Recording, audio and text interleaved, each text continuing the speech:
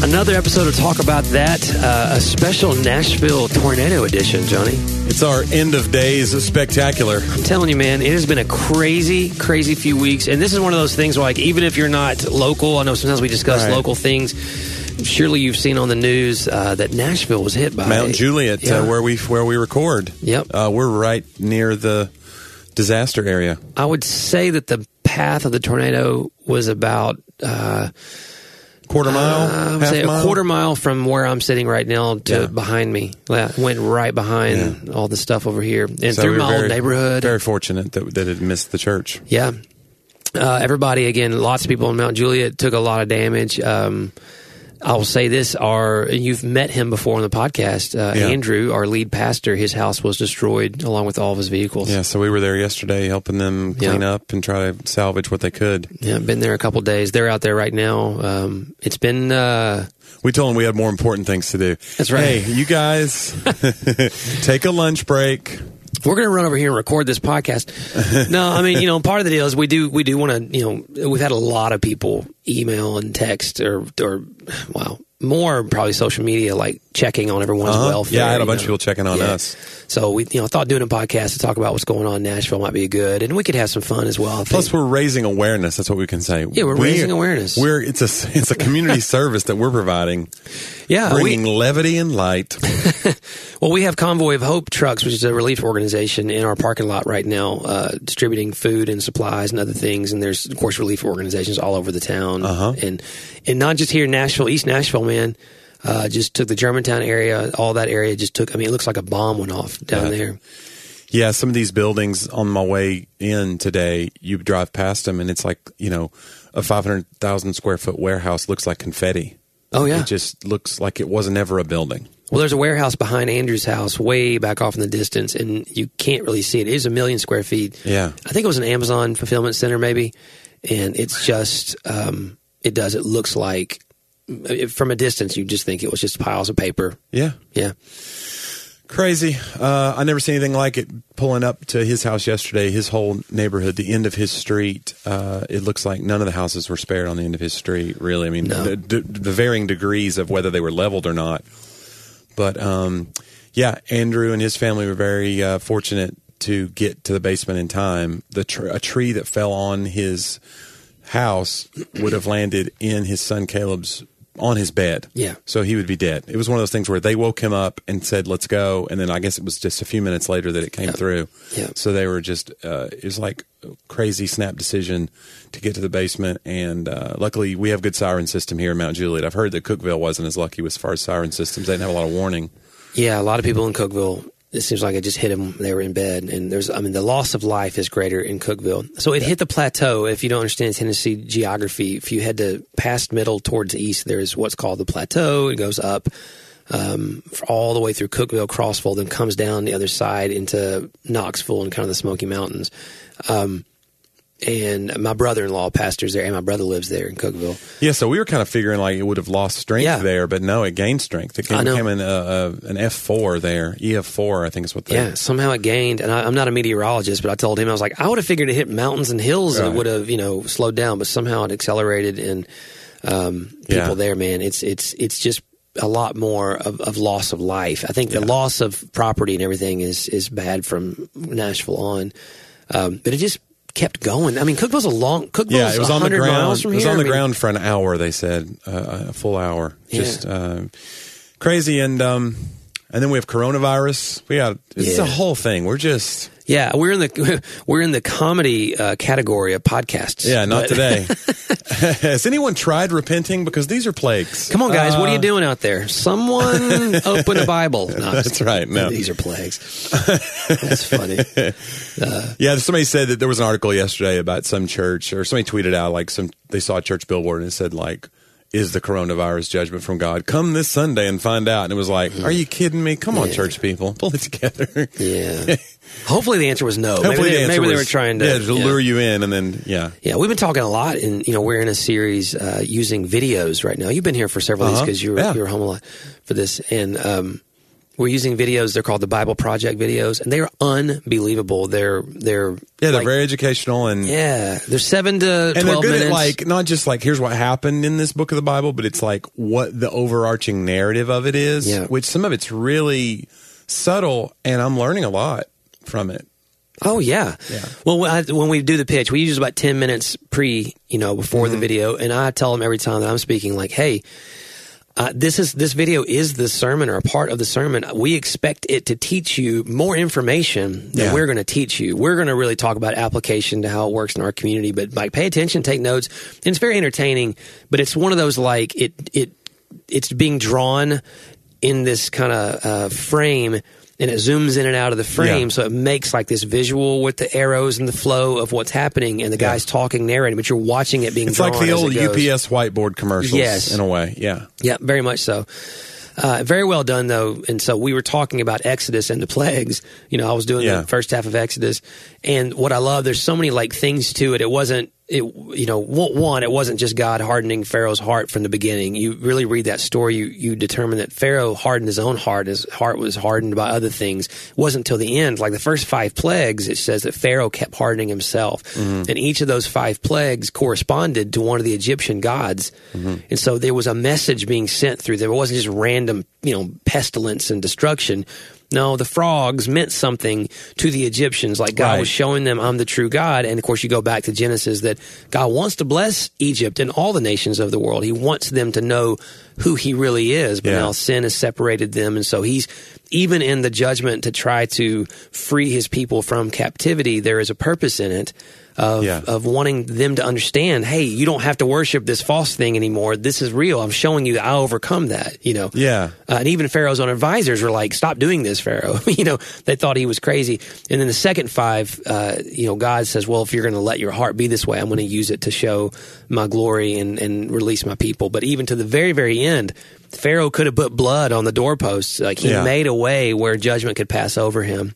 And that's the grace of God. And so it was just fascinating to me. I don't believe that the coronavirus or tornadoes or those things are I think that they're only kidding. A result of the fallen world, everyone. Jeez Louise. I will say this about coronavirus. I'm fascinated by, because social media, obviously, you see people sharing memes about it, and some of them are very flippant about coronavirus, and some of them are very panicked about coronavirus. Yeah. And I think it shows, like, some of these aren't going to age well. Like the people who are like, this is nothing, just wash your hands. The panic is causing more problems than the actual virus. Yeah. Like if this goes on to be like a global killer, like where it's just a plague that, wipes 10% of us out, those people are not going to look good. And the people who panic, like it's like we want to be right more than we care about anything else. Yeah. We want to just put a huge, like, strong opinion out there and then be right about it. That's more important than anything. And I think that's interesting. I think that's what social media culture kind of perpetuates. It's its own virus, John, in a way. Let me tell you something. I can get on board for that metaphor. And again, it sounds like I hate social media. I don't. It's just... You can follow us on social media. Follow us. At TalkABThatPod. I just have always contended, and much as what you're saying, social media is just not a real conversation. As long as you're aware of that, and that it has more negative effects than a real conversation, in that you can soundbite, you can extract pieces of what someone said, or you decided to, and we talk about this all the time with Sadie. We were watching the other day the show. Did we talk about this already? I don't know. We talked about Miss America, the team Miss America. Maybe, I don't think it was on the air. No, we didn't talk about it. So they made a joke. It was on Henry Danger, which is a Nickelodeon show. Yeah. And the Henry Danger? Henry Danger. So it's the whole premise is there is a superhero who's indestructible. Yeah. His name is Captain Man. It's all kind of real tongue-in-cheek stuff. And he chooses this kid as his sidekick. Okay. This guy named Henry. And so it's ridiculous. He wears the mask and everything. But it's like 5-6 seasons, and it's really, really funny. Like, it's funny for grown-ups to watch some, too. There's a lot of humor, aha, at the camera kind of thing. They know. It's canned laughter, which they acknowledge sometimes, So... And these ridiculous sort of patterns in the show. So it's one of those shows we can watch together and laugh. It's her show, Johnny, but I watch it with her and we enjoy the time together.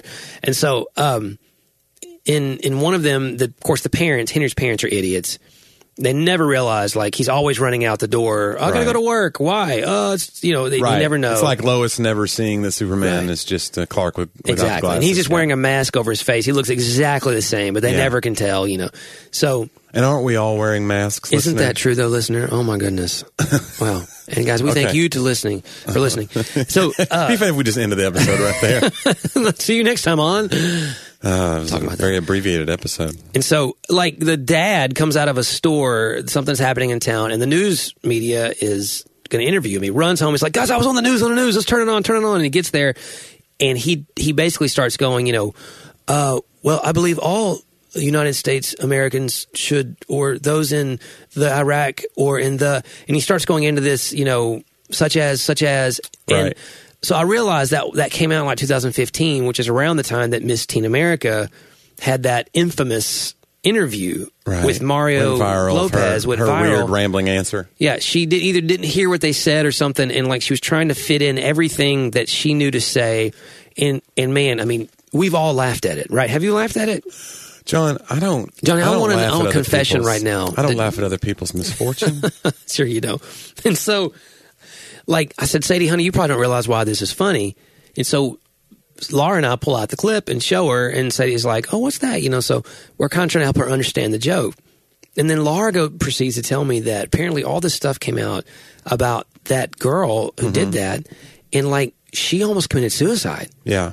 Because the barrage of bullying and ridicule was so great. Apparently she went to college, and like a bunch of baseball players on the team surrounded her at a party and just like made fun of her. Like people put notes in her parents' mailbox that said, you should kill yourself, you're so stupid or something. Like it was like and so I was like, oh man. I mean, it had this moment of, oh, that was kind of funny, and then you realize it has real world implications. Yeah, like that was a person effect. Which I was like, Sadie, honey, maybe we shouldn't have laughed at her. I didn't realize it had gone, that far. You would hope that she'd laugh at herself or look back, but how could you at a formative moment in life, at the biggest moment of life you're on a national, international stage where it's literally a pageant, like it's literally to be seen and heard. And so in that moment, it reminds me, remember that one interview I did where I couldn't get the word, what was the word I couldn't get out?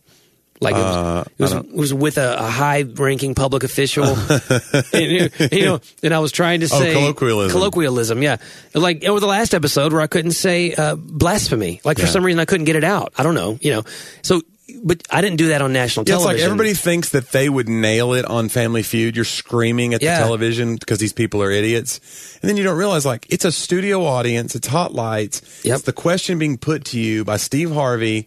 He's waiting. All the other 4 answers have been taken. You have to do it. There's money on the line. There's embarrassment. It's a whole different world, or Absolutely. Jeopardy's the other one. Like, if you're like, oh, these stupid people on Jeopardy, I could do it. No, you couldn't. No, you couldn't. Under pressure is a whole different ballgame. Right. It just really is. Or same thing with, I'll watch a basketball game and I'll see the guy miss. We need 2 free throws to win, and he misses the front end of it. And I'm just like, I can hit, and I say it all the time because I'm a pretty good free throw shooter. Mm-hmm. I can hit that free throw, Yeah. On national television with, Coach Barnes yelling from the sideline, and 20,000 people, they're right behind the goal waving all the stuff through the glass. I mean, you played a whole game. It's. I like the person that just holds up the foam brick like a gigantic.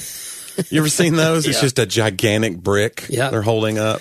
Well, I love it. Thompson Bowling in Tennessee, they have all these pregame things. The student section brings newspapers. I didn't see them do it last time I was there. You remember this. Oh, I know. Yeah. When they're reading off the other, they're just pretending to look at the newspaper like they don't care. The whole student section is like, newspaper.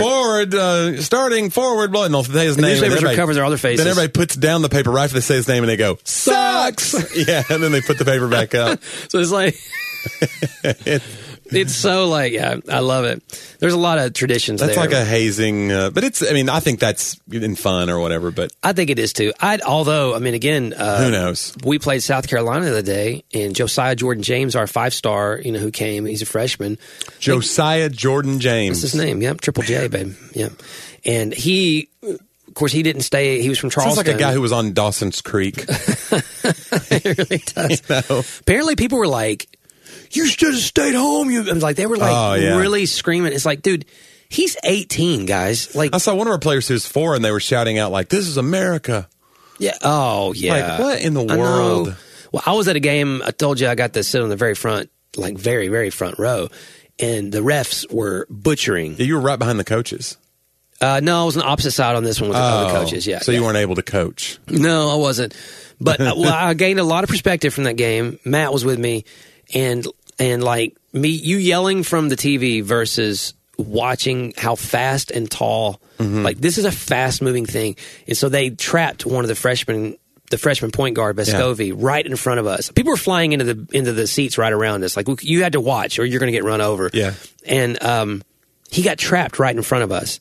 So he's from me to you. Like, he's probably closer, actually. He's probably 4 feet from me. And I'm watching these huge... We were playing Texas A&M, I think. And I'm watching these huge guys trap this, guard who's a freshman who'd been in town for like a month. And I can hear the grunts. I mean, they're the slapping at the ball. And then, he managed to get the ball out, and we scored on the play. There's not a chance on God's green earth, if I would have been in his position with these two 6'10" guys with this like a 7 foot wingspan. Soil yourself. I need a timeout to change my pants. I would at least traveled. He managed somehow to come out of that, throw it across. He was totally trapped to the sideline, and I just was like, I looked at Matt. I was like, my respect now for like how these are kids, man, and they're doing an amazing athletic feat. I was like, I don't know. It's been hard for me to ever criticize again what they're doing out there, but it was unbelievable. But a guy walked up behind us as they were leaving because the ref made a bad call. It really was a bad call, and they're screaming at him and they're almost threatening the ref. Yeah, and I don't know. I've screamed at refs before, and I'm not happy with the ref. But the guy, okay, you'll get this, and I'm sorry, but it was very East Tennessee. I guess it could be anybody, but it was very East Tennessee for UT fans, and I am one, so I can say that. Like, sometimes there's just like an unreasonable for all fans at all places. Right. But he walked up and screamed from the front row. He was leaving, not even staying to the end of the game. Yeah. He was leaving, and he was like, hey, and he's trying to scream at the ref. He's like, hey, you look at me. Oh, wow. Yeah. And, of course, the ref's not going to look at him. No. Don't and I turned around and looked at the guy, and he's got this, it was all bravado. He had probably been overserved. Maybe. They do serve alcohol now. Yeah. But the deal was, he was doing it for all of us to hear him. He wasn't doing it for that guy to hear him. And like, hey, look at me. Like, you think one guy who's a fan... The ref owes you an explanation. The ref's going to look at you, make eye contact, and y'all are going to have some standoff or whatever. It was just so... Like, You're embarrassed for your fan base. I was very embarrassed. I almost laughed at the guy. Like, dude, come on, man. None of us like it that we lost today. Yeah. Like, what are you doing? Like, Rick Barnes can say... Hey, look at me. He's the coach, and he knows that guy on a first-name basis. But even then, I don't know, man. Yeah, I don't know. And, guys, that's why we're handling on Tornado episode the important stuff in this world. Like the fan base yelling at the refs. So I don't know. We need a distraction. But I think that's kind of the way social media is what we got. That's what social media, my worst moment in life I wouldn't want forever enshrined to be a soundbite, and even my worst moments in ministry or things that I preached that, they weren't necessarily heresy, but I've grown. We talked about that at breakfast this morning. I've grown, and I would say it differently now, or I would have maybe more empathy for, the position or the viewpoint of people and what they're dealing with now than I did then. You just can't know what you don't know yet. Yeah, it's like when somebody gets out of, let's say somebody gets out of Bible college or seminary, like that fire that they have and this idea that like they're going to do it the right way. It's it's always amusing to see because they've not got any real world experience maybe yet. Yeah. But we've all been there where at some level, like young comics are the same way. When you meet a comedian that's been doing it a year, he just doesn't understand why every show is not going to him. Why would you not want me on your show? I've been doing this a year. I'm ready. Right. And you just, like you say, you don't know what you don't know. And so you see somebody that's been doing comedy for 17, 20 years, and you look at them and you're like, this bitter guy that didn't get his, sitcom is going to try to tell me what to do. And then once you've been doing it a long time, this is my 13th year. And you start to realize it humbles you. You're like, they were right. There's a lot of stuff that I did not know. And you can only get from doing it. Well, and I think young guys can have super high levels of talent and leadership. And they can have a lot ability. of good ideas even.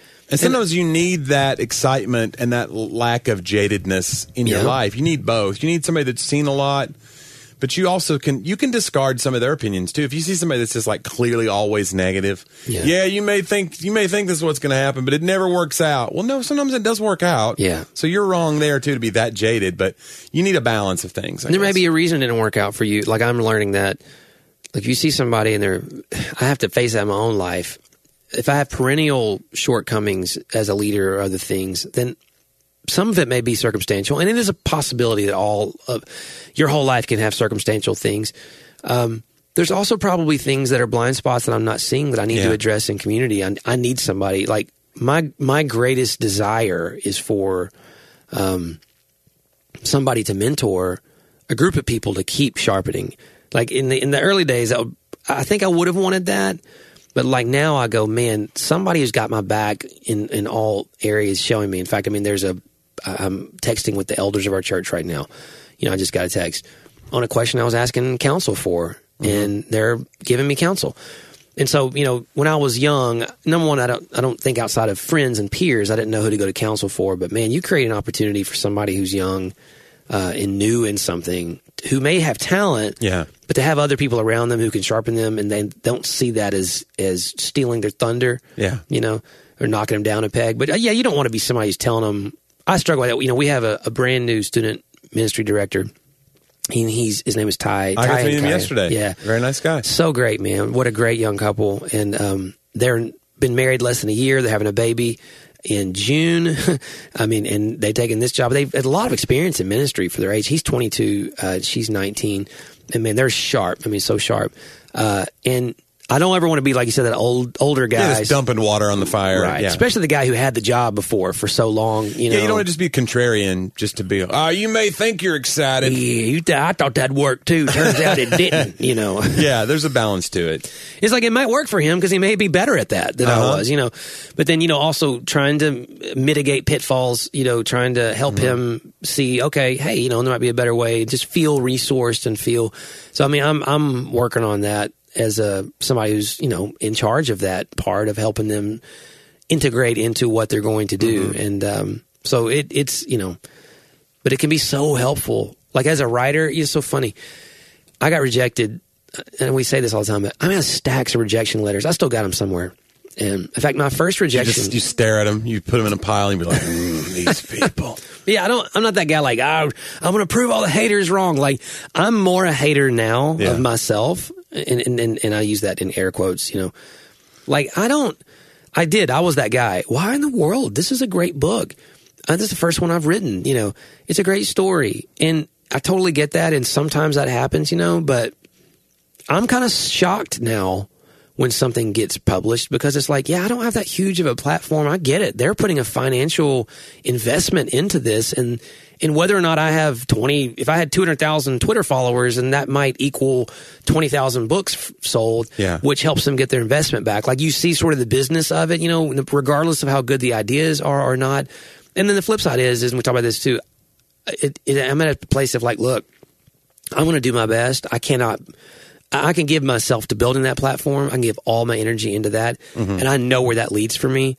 Like that's not a good place for me to be as a disciple. It's just not. Like it brings out the worst parts of me. It feeds the parts of me that need to be starved. So I have to find this middle ground and partner with the right people, and then really just give way to like, look, I'm going to trust the Lord on these things and do what comes next. And all the time things seem to come in the way that the Lord wants them to come.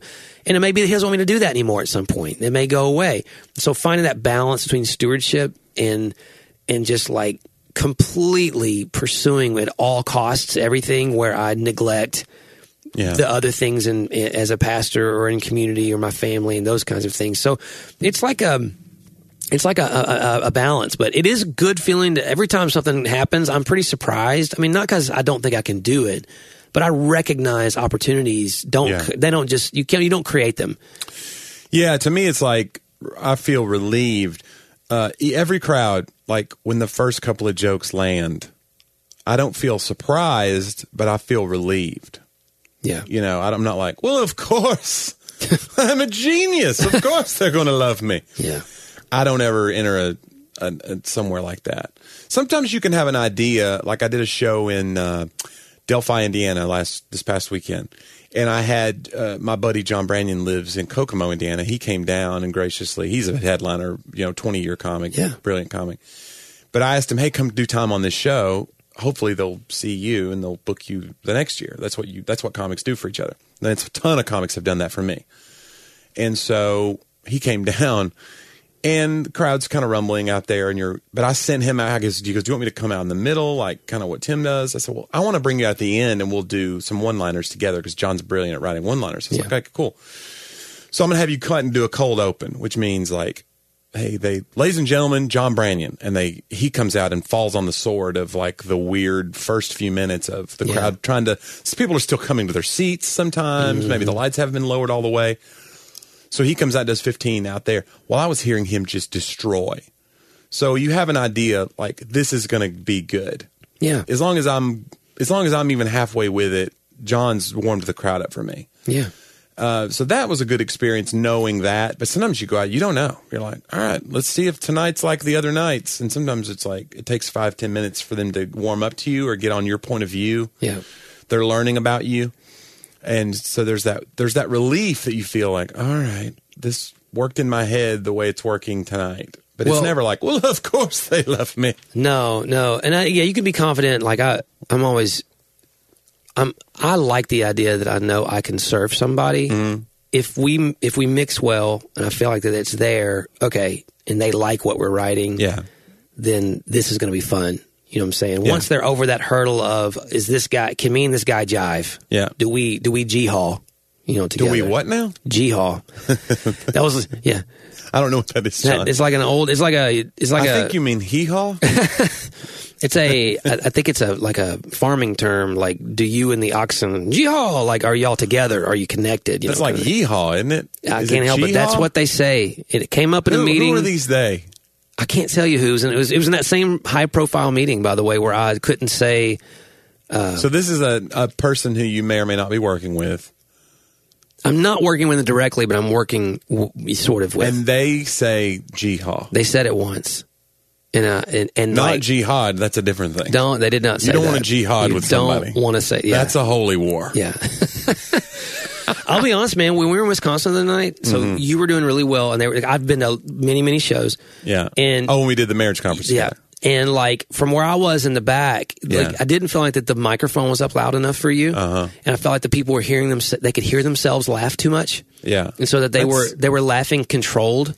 Yeah, I felt like the laughters were controlled. They loved it, but like they didn't want to laugh. They didn't want to just guff haw in front of everybody else. They didn't want to jihad. Like it needed a little more volume for me. So I was talking to the guy, and all your jokes were hitting great. But I thought this is if the room feels like you're a professional and you're slaying them, but it doesn't have the high energy that I've heard in other rooms. I think it has to do with the sound system right now. And I turned to the promoter, our friend, because I was about to go join you, and I said, "I'm about to eat it." Like didn't think it was I'm about to eat it because if Johnny is getting a great laugh out of these great jokes, but I don't know what we're going to sound like when I get up there, and these are untested. I've done this once. I'm gonna about to just face plant. Right. So I don't think I did, but no, I think you did great. And when I got up closer, by the way, the laughs were louder. It was from where I was standing. I think. Right, because you're behind everybody. Everybody's laughing a different direction than you. I thought, normally they turn around and laugh at the back of the room, but they didn't this time. Yeah, that's a lie. That doesn't happen. But it's I need you to laugh louder so I can feel better about this next part. Just ask that of the crowd. I need you to give me more. Preachers do that. You're not shouting as loud as I'm preaching. Wait, I'm preaching a lot better than you're shouting. I don't know. You're not preaching as good as I think you should. Yeah. So that's the deal. Yeah. Preach better, I'll shout. No, but it was like, I get you though. It's weird how one thing works in one place, Well, and it's why whenever I go to these churches, a lot of churches I do now, they don't have any floor. So I'll request a floor monitor. Yeah. Because I need to be able to hear myself and know that I'm on pitch and all that. And they'll say, when I'm singing, they'll be, we have in-ears. Yeah. And I go, in-ears don't work for comedy because it cuts you off from feeling the crowd. Yeah. So there might be, I might need to change directions with what I'm doing based on feel. It totally sets you in a different direction if I feel like I can't. So I'll politely decline that. I'll be like, I'd rather have no monitor at all on stage than to just put these. What about one ear? No. They call you One Ear Johnny. Plus, I don't like the guy in the sound booth having control over, because I'm always afraid it's going to spike really loud in the middle of my set, because things can go wrong. Yeah. It goes. They burst my. Wow, that was a good impression of my eardrum bursting. Yeah. Yeah. So we did a talk at the marriage thing on resetting your rhythms, and I used the illustration of when I'm running and I come across the perfect song that the BPM is aligned to my stride. Yeah. And it's so much easier to run through that whole song. So we're talking about finding... Nothing's going to break on my stride. Am I right? We've been there. And so it was like, we're going to reset marriage to the BPM of the gospel, because this is where you're the stride you're made for, kind of thing. And so I use the example also of... do you play a gospel song and then start running in place on stage? That's what I did. That's what I did. You put on Kirk Franklin's Stomp. That's what oh my gosh, I did the whole thing. Yeah. You said, GP, are you with me? And they said, oh yeah, we having church ain't going nowhere. Okay. So keep going. When you say it just like out that when someone's writing it on paper, like, what if we said, they're having to sing it as they write it, or it wouldn't make as much, Yeah. Anywho, so I said, we wear in church, when I lead worship, we wear these earpieces, and inside we're hearing this click track set to a BPM so that we all come in at the same time. I was like, and sometimes like there's tracks going on in your ear that says chorus 2, 3, 4. It's like, what's coming I didn't know next. Y'all had that. We don't always use that, but they have it. We usually know and just play close to the track. But is someone live in your ear saying that? Sometimes we have that. They're like, this time on key, John. Yeah. You get one more shot at this. It's hard, but we have done it before where somebody had a queuing mic. Like, I've seen it when we've gone to Watermark. Like, the bass player, he has a mic in front of him, but his mic is to the rest of the band in their ears.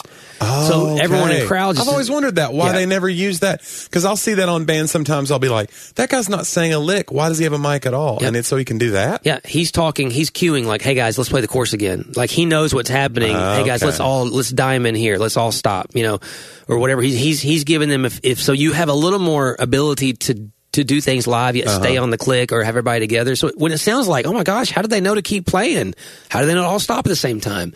Somebody's making that call. He's like the band director happens to be. It's like the guy in Mission Control. Yeah, exactly. He's Mission Control. He's like he's like a conductor. He's just doing it in your ears, Johnny. And so conductor. New from whatever. And I got done. We ate lunch with some people afterwards, and they were like, okay, this guy, he was like, listen, rednecks are everywhere, Johnny. Yeah. And rednecks are everywhere. Oh, no, 100%. Oh, my gosh. Wisconsinite Wisconsin, rednecks, Tennessean rednecks, Mississippian rednecks are everywhere. And so he was hilarious, and he liked it. He had a big personality and, kind of was the life of the party at the table. He's like, now, look, everything you just said, can I do Kentucky guy in a Wisconsin accent? No, I don't know if I can. No. But he kind of sounded country the way he was talking. I don't know. He's like, everything, I liked it all. I don't remember much of it except that one thing you said that I really took away today. We all laughed because his friends were like, you mean to tell me out of all they just said, this is all, and he said, well, I'm just telling you, I've always wondered why all those people on stage had those things in their ears. I had no idea what that was. That you were hearing each other and hearing the beat and hearing and he just thought, this whole time he didn't know why we were all wearing headphones, Yeah. So we're wearing headphones because we're listening to the click, and we're listening to each other in the monitor, and we're listening to maybe somebody tell us what to do. So, and isn't that just like our lives? Isn't it though, guys? Don't we need someone to tell us if we're on the right path? Put in the earpiece of community so that the audio of the gospel can come through and it can keep you on the right rhythm, and then tell you what's coming next and how to respond. There's one of my favorite comics is a guy named Bernard Hirsch, and he talks about. You ever go to a church and the prayer turns violent? He talks about all the words we use, like, and we've grown up in a church like this where he goes, the prayer starts out, Lord, we thank you for your providence. We thank you for this day. We thank you for all you've given us. We thank you for this service. Satan, we bind you. We put our foot on your neck. We spray you with the AK of forgiveness. We stab you with the shank of righteousness. He's like, whoa, hey. Let's get out of hand quick. It escalated. He said, he goes, the worship leader takes a lot of, what does he say? He takes too much license.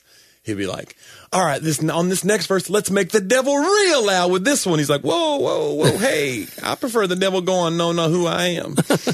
You know,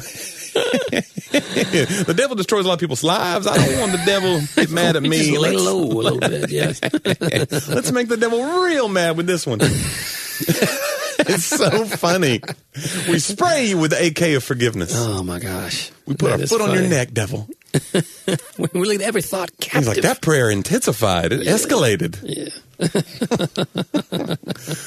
But yeah, that's interesting. I had no idea that there was a mic that... so I knew from the back, but that... I don't know. That's interesting. And it'd be interesting to see if a pastor... That'd be a funny series of videos where, like, if the pastor has an earpiece in, which is probably true in some cases. Yeah. And if the guy's like, all right, wrap it up. Like, you're good. So Dane... You've repeated that phrase 22 times. Yeah. Dane will do that to me sometimes. I won't air the earpiece when I'm speaking. But when I'm leading He'll get worship, in your ear? he's from the sound booth. Oh, if he's leading sound, there's a talkback mic back there. Yeah. You know? And it really is a talkback mic.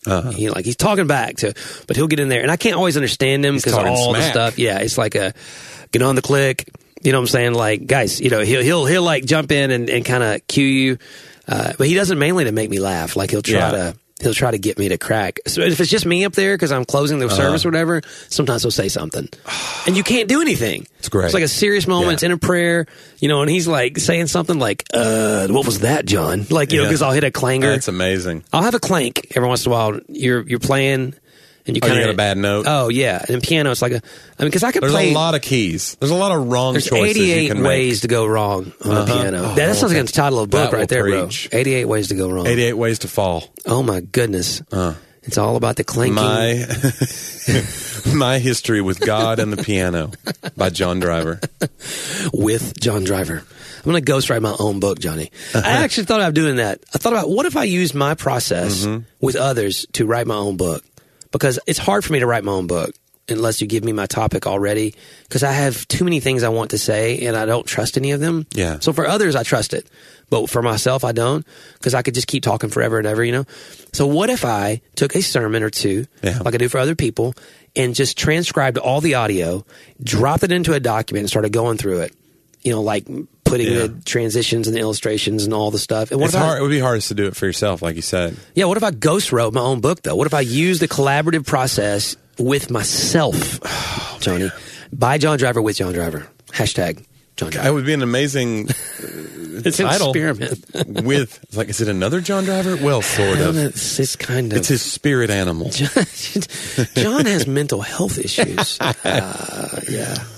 That's funny. You split the money evenly somehow. Open separate accounts. I could write 2 books of my own a year. Yeah. From all the sermons that I write. Man. Like, what if I really Would these did? be good books? And sometimes what I say in the sermon is different than what I had in my notes because that's something comes to me while I'm going. Yeah. So what if I did? I mean, it happens for other people. I've just wrote a book for my buddy Mike using I this do stuff. agree, though, that you can see other people's potential for right or wrong in better than you can see yourself. That's true. That's probably a spiritual principle in itself. But like, for instance, I did a buddy of mine teaches a comedy class. He was like, hey, will you come be on a panel? I was like, I don't know. He goes, we're having like pro comics on a panel. I go, well, they don't know who I am. He's like, yeah, but you're pro, come do it. So people get up and they do they're new comics. It's their it's a second level writing class and performance class. So they've been doing comedy for like less than a year, but they have like 10 minutes. Yeah. So they're doing their 10 minutes and I'm watching them. And of course I did. They were doing this and it wasn't like I could see mistakes, but I was seeing potential for what they weren't doing. Like one lady she had a character that she brought in or a joke that she brought in. And I was like, oh, you should call that back at the end. Yeah. She was like, oh, I didn't even thought of that. You mentioned Uncle Ray here, but Uncle Ray should enter in this scene right here. Yeah. But it's really hard to come up with callbacks for yourself. Callbacks are the hardest thing to see in your own show. Callbacks meaning when you reference another joke that you have. I probably have like 4 in my whole hour. Like if I do an hour show, there might be 4 callbacks, maybe 3. Shake hands with someone you don't know. Right. And I say that one like twice. Yeah, I call it like twice now. Yeah. But that one I wrote literally like 3 months ago, that second callback. And I've been doing those jokes for some of them 5 years plus. So again, it's like should be the title of your next CD, by the way. Shake hands with somebody you don't know. Yeah, I thought that's funny. So it's because it's about how pastors we teach kids to not don't talk to strangers, and then we get into service and the pastor says shake hands with somebody you don't know, right? And then, take chances.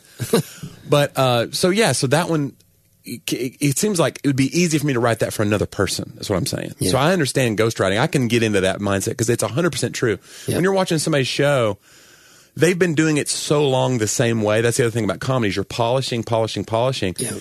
And sometimes you're not adding to it. Mm-hmm. So the best thing you can do is listen to your own show like you're talking about. Drop your own sermons into a file and look at it objectively. Yeah. So like the best thing you can do on the way to a long show is like listen to an old set and treat it like you would another comic set and start trying to write tags for yourself. Yeah. Because it's so easy to be like, well, I've told it this way for 5 years. It gets stuck that way. It's like a map is formed. Yeah. No, it's true. I will say this, man, writing for others is so much, I do think there's a spiritual principle there because writing for others is so much more, things are just clear. Yeah. There's a lot more clarity for it. And part of that probably is me being a 6 and having a committee inside and I don't feel confident in my own. That's called multiple personality disorder. Decisions. John. You have a committee. I've got a committee inside me. I do. Decision making is by committee. Like a menu can be difficult for me. It really, really can. A menu can be difficult for me. But give me someone else's problem. Like again, Andrew's house yesterday. I can see 100 ways I would go do this right now for his problem. Yeah. But if it was mine, probably not. Like I would be asking everybody, what should I do? So like there's and I'm trying to grow there.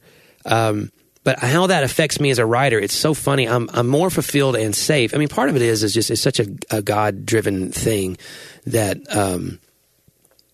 I get to write a lot because I write for others. There's no limit to the number of projects I can put out at once. Mm-hmm. If you write your own, you can't compete with yourself in the market. Yeah. You know what I'm saying? You write for others, you can compete with yourself all you want. No one cares. You're just the collaborative guy. You're a ghost, John. Yeah, you're just a ghost. I'm ghosting the industry.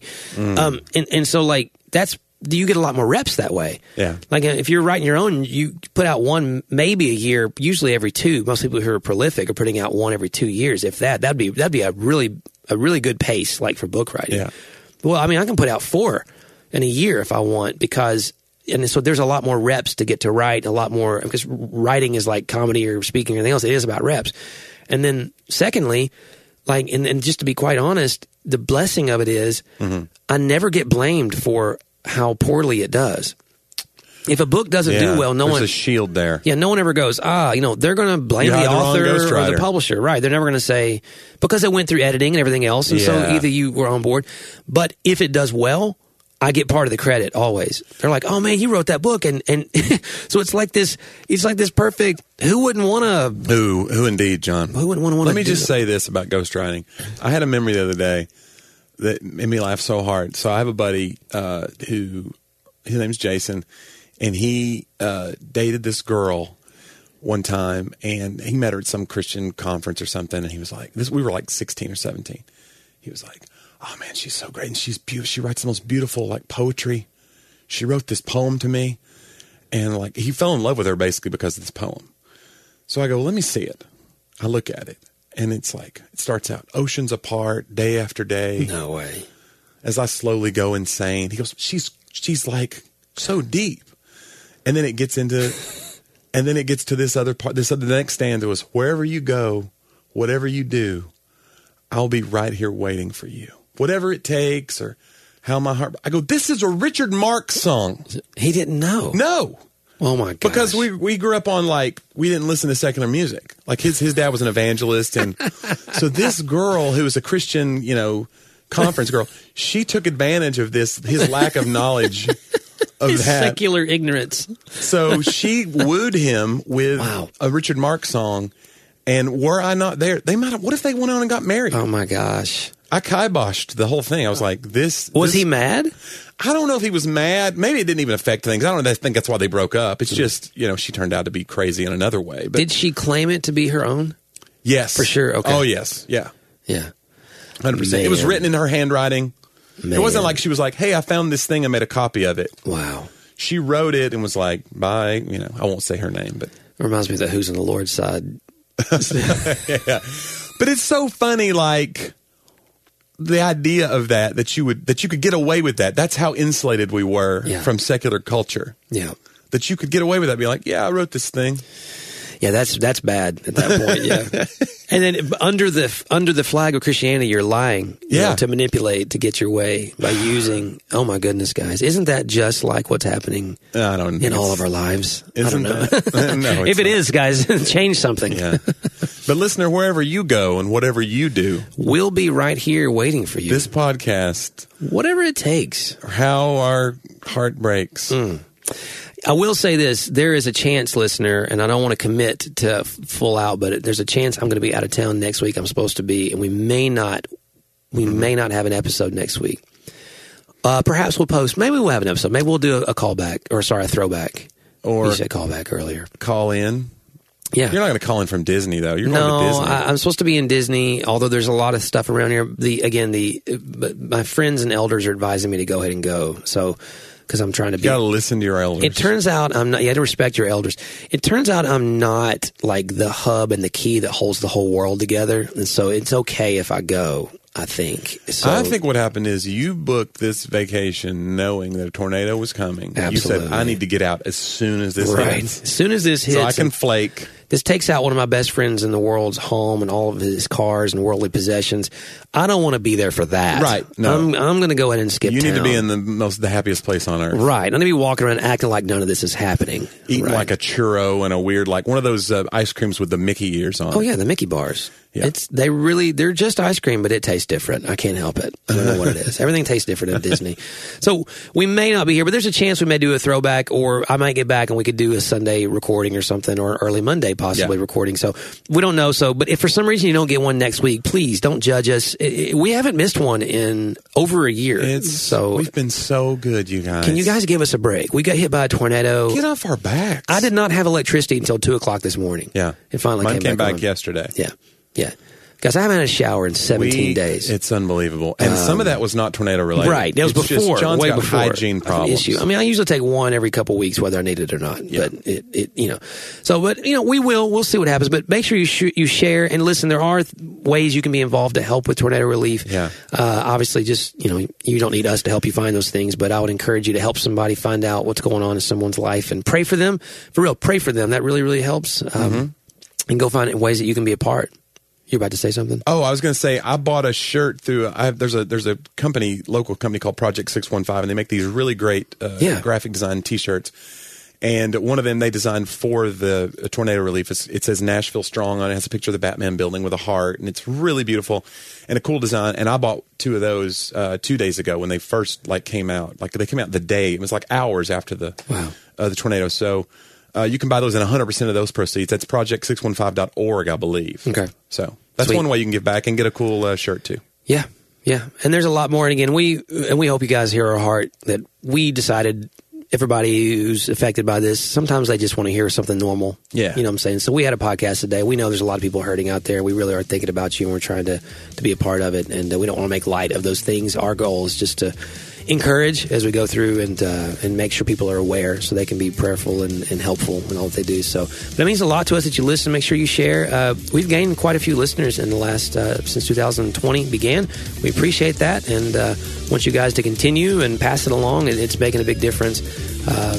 We hope it's making a big difference. I mean, I don't know how to measure that, Johnny, but we hear good things from people. How about that? We do. Yeah. So, hey guys, thanks for listening. We'll see you next time on Talk About That.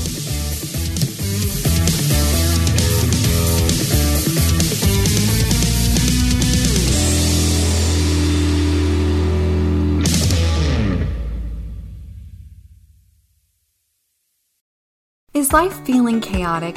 I get it. I'm Rachel Wojo, host of the Untangling Life podcast.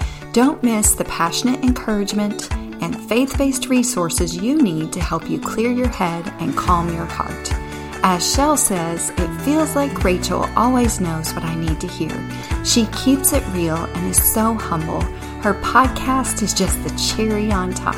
Enjoy Untangling Life with Rachel Wojo on lifeaudio.com or your favorite podcast app now.